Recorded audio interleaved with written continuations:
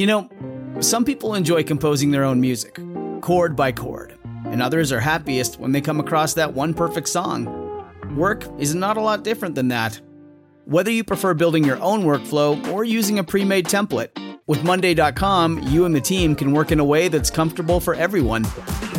Tap the banner to go to Monday.com and build your own amazing workflow, or find an awesome template. No judgment. This episode is brought to you by The Jordan Harbinger Show. Want a new podcast to look forward to each week? One that's entertaining, informative, and packed with actionable content? You know you do. And that is The Jordan Harbinger Show, a top-notch podcast named Best of Apple in 2018, and who's only gotten better. Jordan goes deep with fascinating people, from authors and scientists to mobsters, spies, and hostage negotiators. During his discussions, Jordan pulls out tactical bits of wisdom for you to use to become a more informed, critical thinker. You'll learn and have a good time. He's very easy to listen to.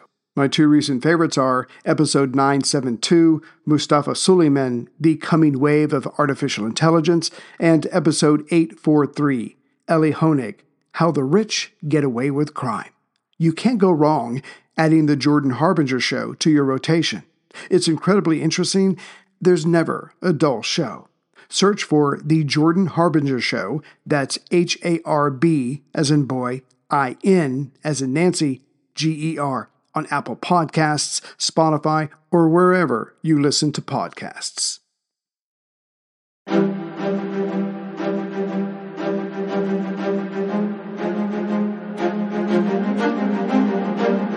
Hello, and thank you for listening to The History of World War II podcast, episode 354, The Battle of Valletta. It would be fair to say that for the spring and early summer of 1941, Admiral Cunningham gave more than he got. Problem was, each time he gave, he had ships lost or damaged, thus needing to be out of commission for weeks or maybe months. So by the time of early summer, the Admiral was most anxious about handling his numerous responsibilities, much less going on the offensive. True, he had people like Warby, who was getting the job done, as long as no one asked about any details, and the successes of the sub Upholder. Still, it was a close-run thing, and as there had been no major delivery of supplies since March, once again the stocks on Malta were running low, which affected Cunningham's options. As Malta was the focal point of the Mediterranean War, its rapid-fire clashes in the air and at sea was draining everything and everyone. For example, when the recent arrivals, Tom Neal and Tommy Thompson, pilots who had participated in the Battle of Britain, were shocked, deservedly so, that the maintenance crews did not fill out such basic forms as DIs or daily inspections. Those were in place to make sure that the fighters were ready to go, and if not, what exactly was wrong with them. So when Tom Neal almost did not make it back to Malta after chasing away some Italian bombers due to a lack of oil, when he questioned the ground crew, they had never heard of a DI. Why?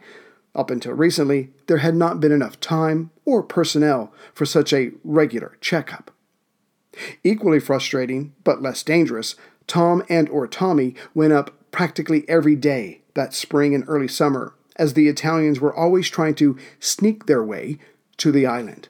But whether through radar or spotters, the bombers were noticed and the two pilots went up, with others. But practically every time, the Italians would turn and speed away. They did not drop their bombs, but the two Toms didn't get a shot at them either. It was a very frustrating time. But these are pilots we are talking about. Confident, nay, cocky.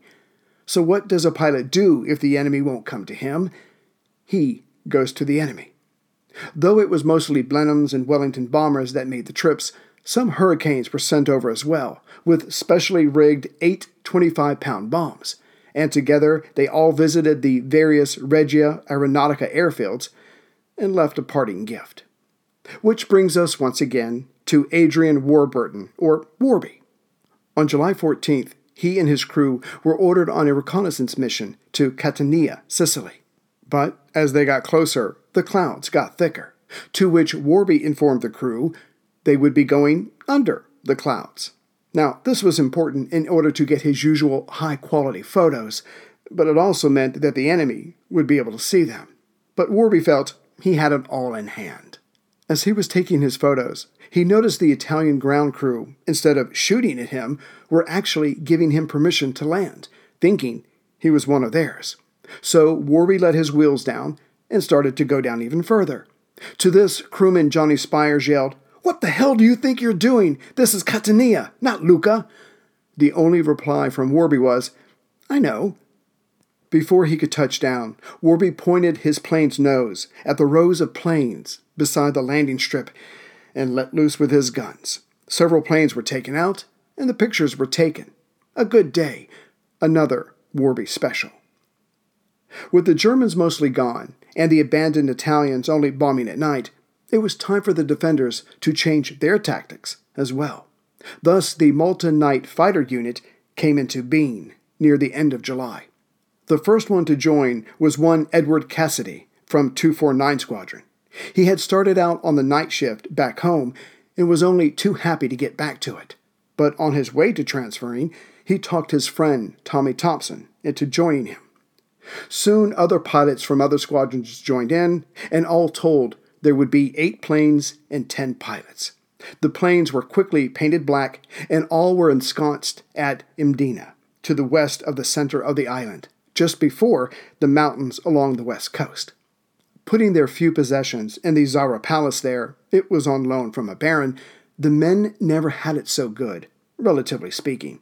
The accommodations, while on duty, were bare, but the palace made up for it, and squadron leader George Powell Shedden saw to it that the men got along and were able to drink and relax during their downtime. Tommy Thompson considered this transfer the best move he ever made. But, as the ancients say, nothing has any business being perfect, and that was the case with this new MNFU. The idea was when an Italian bomber was detected, the pilots on duty would scramble. That's part 1. Part 2 was that the searchlight crews would find and light up the incoming bombers. But that's where the plan went pear-shaped.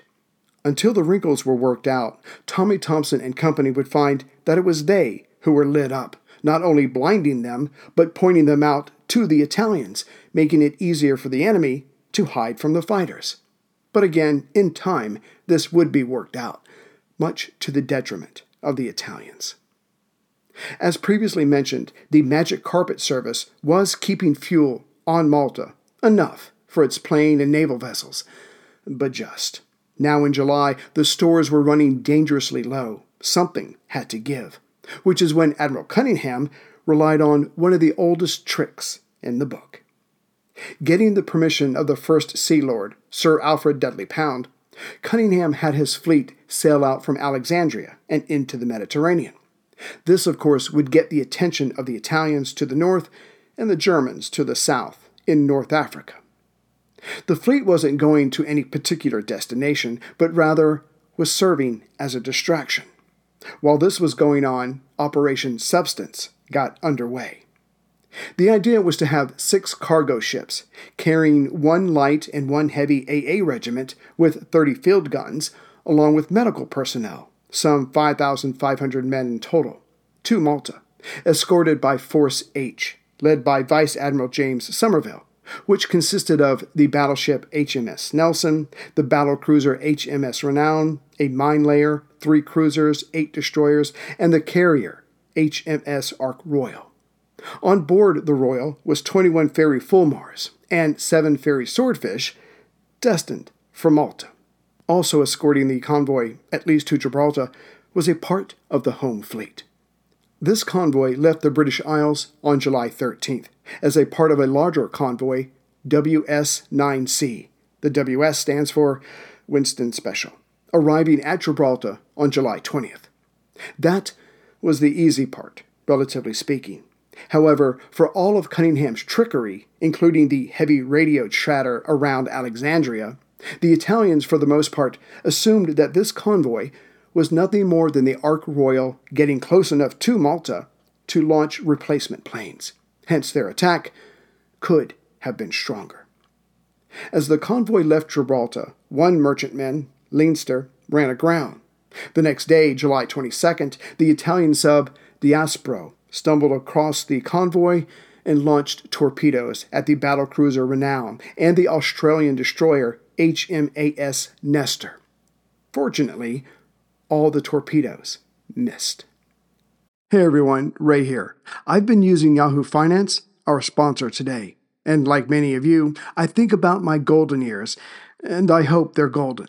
I have a Roth IRA with Fidelity and another with Merrill, and I have consolidated them into one hub with Yahoo Finance. There, I have access to expert analysis to help me stay atop this ever-changing world. And with Yahoo Finance at my fingertips, I can focus on my goals of paying off my house and getting ready for, me time. And since Yahoo Finance has been around for more than 25 years, they know what they're doing. It's the #1 finance destination, with their independent research, customizable charts, and so much more. With a community of over 90 million users each month, their real strength is helping you on your way to financial success. So, for comprehensive financial news and analysis, visit the brand behind every great investor, yahoofinance.com, the #1 financial destination, yahoofinance.com. That's yahoofinance.com. But it was to be July 23rd that was the day of truth.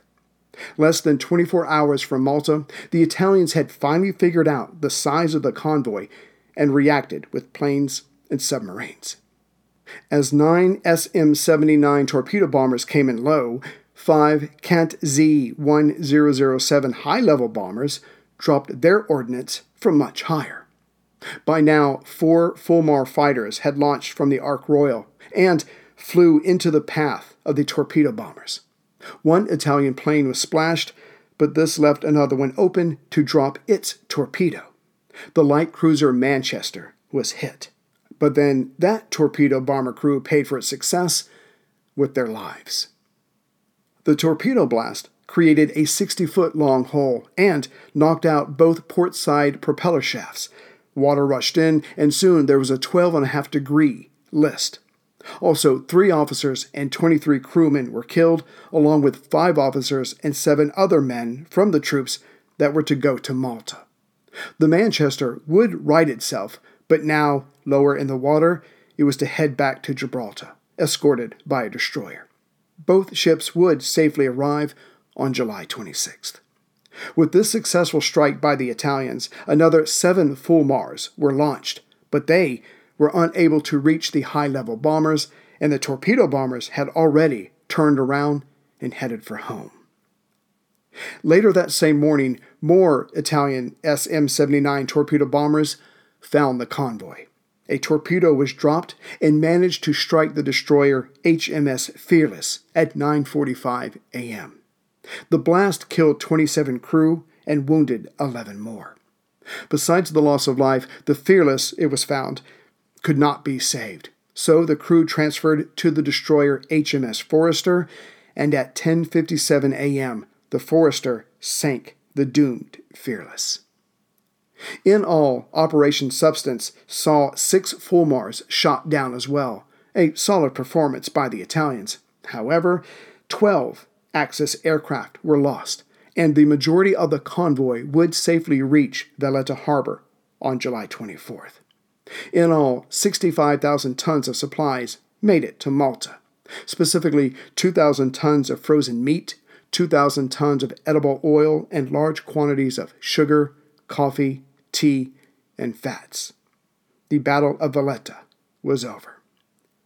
This was vital, as the prior month, June, Operation Battle Axe, which had been launched by General Auchinleck-Wavell, pressed by Churchill to retake Cyrenaica and rescue those besieged at Tobruk, had gone horribly wrong, with the Allies losing more than half of their tanks on the first day, which meant Malta had to stay strong to help their comrades in North Africa. With this latest shipment, by the end of July, there were now 94 heavy AA guns and 96 light AA guns scattered around the island, which was so much better than the July of 1940.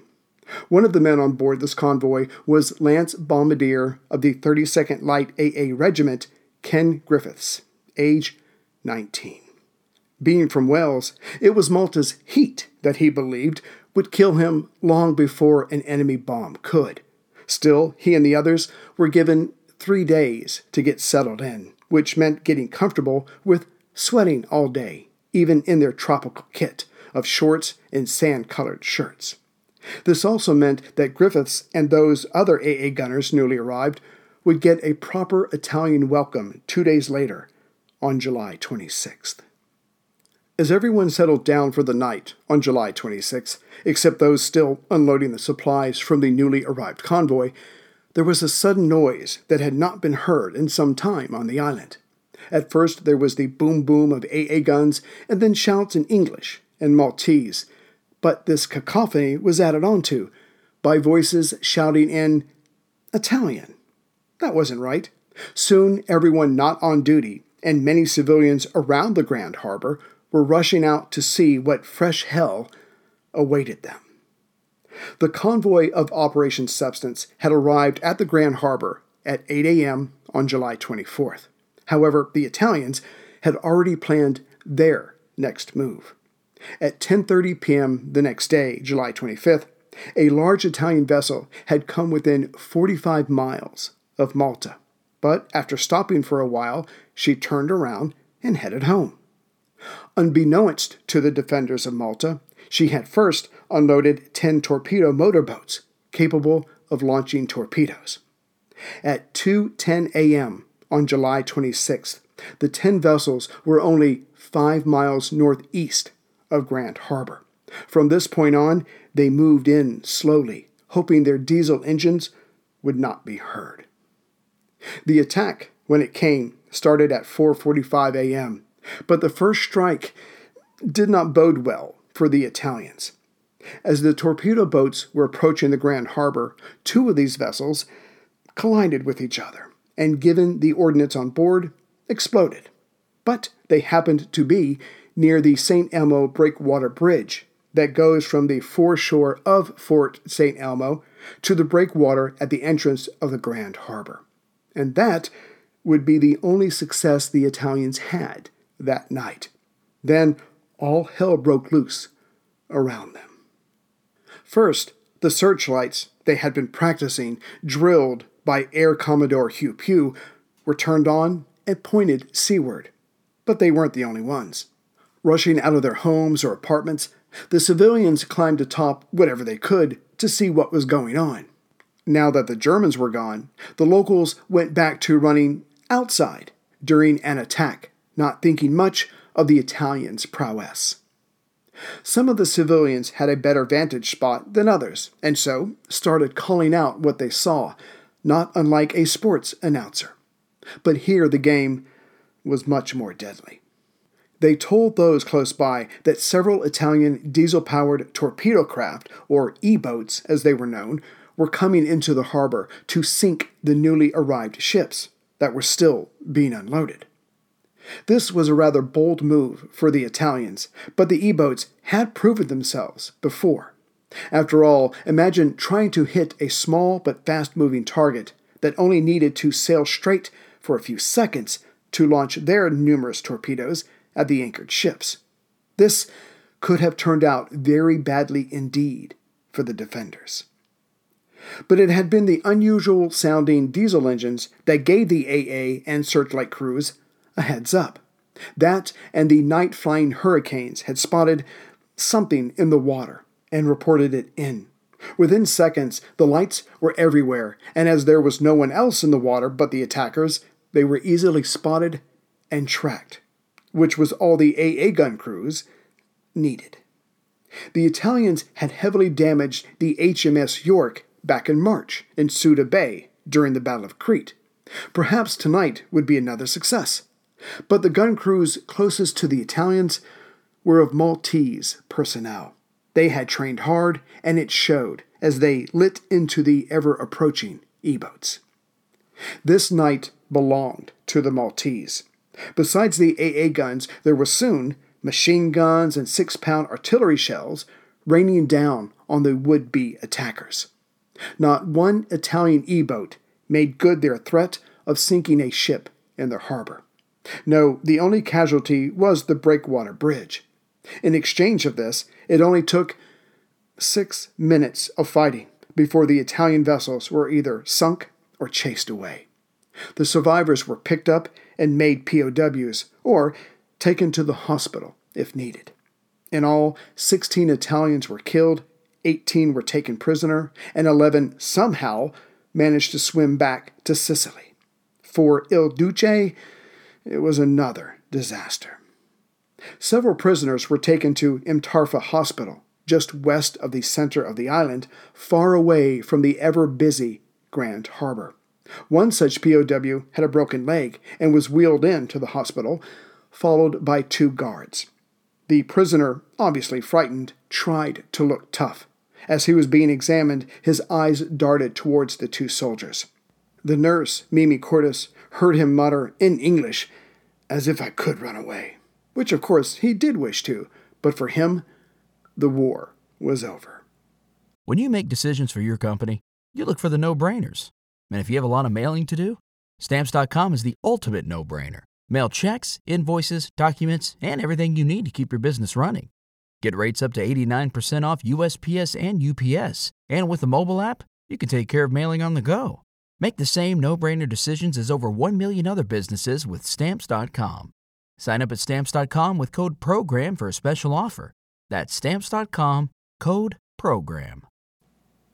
Perhaps it was the complete failure of this latest Italian attack, brave though it was, that saw the first half of August stay relatively quiet for Malta. So the pilots, AA gun crews, and everyone else drilled and drilled some more. But not the sub-crews. Admiral Cunningham was leaning on them heavily until more of his fleet had returned from repairs. As such, some subs would station themselves just outside the Tripoli harbor, lying in wait. Indeed, HMS P-33 had left Malta on August 6th, and HMS P-32 had done the same on the 12th, both heading for Tripoli. Sub-Commander Shrimp Simpson knew that it was best to focus on the enemy's destination versus sailing around in circles in the Mediterranean, hoping to pick up a convoy. And this idea paid dividends, yet the price was high. Sub P-33, led by Lieutenant R.D. Whiteway Wilkinson, or RDWW, knew his men were excited and confident, as they had just the month before, sank the 5,300-ton motor cargo ship Barbaringo near Pantelleria. Hopefully the pickings would be good here as well, whereas P-32, only commissioned in May of 1941, was hoping for its first kill. The third and last sub operating in the Tripoli area was HMS Unique, which was also riding high as they had sank the cargo ship Venetia back in March. The Venetia had been part of a convoy, but during the attack, the Unique and the sub Utmost had been ordered to withdraw in order to save on torpedoes. But that was not the case here in August, and with the 3 British subs in the Tripoli area, they all hoped to head home with enemy pelts, that being turning those ships in the convoy into wrecks. Sure enough, on August 19th, P-32, heading south, spotted a small Italian convoy of 5 merchant ships also heading south, with destroyers, torpedo boats, and planes providing escort. The convoy, led by Rear Admiral Amadeo Nomis di Polone, Commander-at-Sea, had departed Naples on the 19th at 2 a.m., and besides a scare soon out of the port, which may have been an Allied attack, the convoy had no other problems upon reaching the North African coast, which is when things went south. As the convoy reached the safe channel to Tripoli, which was a predetermined navigational path leading to the port, she had protecting her 5 destroyers, 3 torpedo boats, and a few anti-submarine planes overhead. Thankfully, the trip was almost over. But it was the safe route where the Unique, P-32, and P-33 were waiting, as they knew the Italians would think they were safe. According to Admiral Poloni, the ensuing combat happened thusly. The torpedo boat Partenope was leading the way, followed by the cargo ships, the SS Marco Polo, Esperia, MN Neptunia, and Oceana. They were 11 miles from the beacon of Tripoli and cruising at 17 knots. But maintaining his diligence, Admiral Poloni had all three ships, minus the leading PT boat, zigzag, and as they got closer, he had one of the destroyers launch 6 depth charges, just in case something below was waiting for them. At 10:20 a.m., the cargo ship Esperia spotted a wave created by a torpedo that was coming right at them. As there was no time to maneuver, the Esperia was hit forward of her bridge. Within seconds, 2 more torpedoes struck true, the second one amidships near the boiler room, and the last one aft of that. Right away, the Esperia leaned heavily to the left and came to a stop. The other vessels, dictated by procedure, continued on, hoping to reach the safety of the port. Indeed, the Marco Polo increased to full speed and sent out a signal that read, "Follow me." Meanwhile, the crew of the wounded Esperia began getting into their lifeboats. But by 10:31 a.m., her entire left side was in the water. As is true in any sudden attack, the Italians, other than those on the Esperia, were guessing it was a sub causing all of this mayhem, but they could not be sure, which is when they practically jumped out of their shoes as bombs started coming down near the Esperia. But it turned out these were just the Italian bombers who were going after the attacking sub. Admirably, Admiral Poloni ordered 3 destroyers to help with rescue operations, as well as sending the motorboats to search for the sub, or subs. As had happened to the latest convoy arriving at Malta, the Italians worked hard to quickly unload their ships, should they still come under attack. In all, the Italians managed to save 1,139 people from the Esperia. Yet the Allies did not get cleanly away. When the Unique launched its 3 torpedoes, P-32, led by Lieutenant B.A.D. Abdi, was not in a good attacking position. So, daring all conventions, he had the sub dive and go under a moored minefield. The idea was to surface on the other side and start firing. But the boat had not gone far enough. When it rose to periscope depth, it struck a mine. The forward position of the sub was immediately flooded, killing 8 crewmen. From there, the sub went right to the bottom. Of the 24 survivors, most of them would try to use breathing equipment to reach the surface. However, Lieutenant Abdi, Petty Officer Kirk, and crewman Martin went out the conning tower. As they were rising, something happened to Martin, who was dead by the time they broke the surface, though Abdi and Kirk made it successfully. Unfortunately, the rest of the crew did not. Abdi and Kirk were picked up by an Italian motorboat and taken to shore. In 1943, they would be exchanged for Italian prisoners. The remains of P-32 was found in 1999, about 15 nautical miles or 28 kilometers east-northeast of Tripoli, at a depth of 200 feet or 61 meters. As for the P-33, she never resurfaced again. She was either killed during this attack or a few days later near Pantelleria. All hands were lost, which left Captain Arthur Herzlet's sub Unique. She survived this encounter, but was not long for this world. After a refit, in October she was sent to patrol in the Bay of Biscay. She made contact with a fellow vessel on October 9th, but that was the last time she was heard from. The sub HMS Ursula reported detecting underwater explosions that made the crew think the Unique was under attack. The Germans never claimed a victory over her, but when the Unique was reported overdue on October 24, 1942, to arrive at Gibraltar, she was counted as lost, again with all hands. Postscript. The 19-year-old Ken Griffiths from Wales had never traveled before, so Malta was quite the sight to behold, if one could forget the heat. As he was walking down the gangway, Maltese children were waiting nearby and yelled at the troops to throw coins into the harbor. Many of the men did so and laughed as the children did not hesitate to dive in to collect them. But when the kids emerged, and they were experts at this by now, they would yell, "Hey, we can't see those. You have to throw silver coins." Ken might have been as green as can be, having never left Wales before, but he knew that trick. It would be copper coins or nothing. And as I think about a trip many years ago to the Caribbean, not much has changed.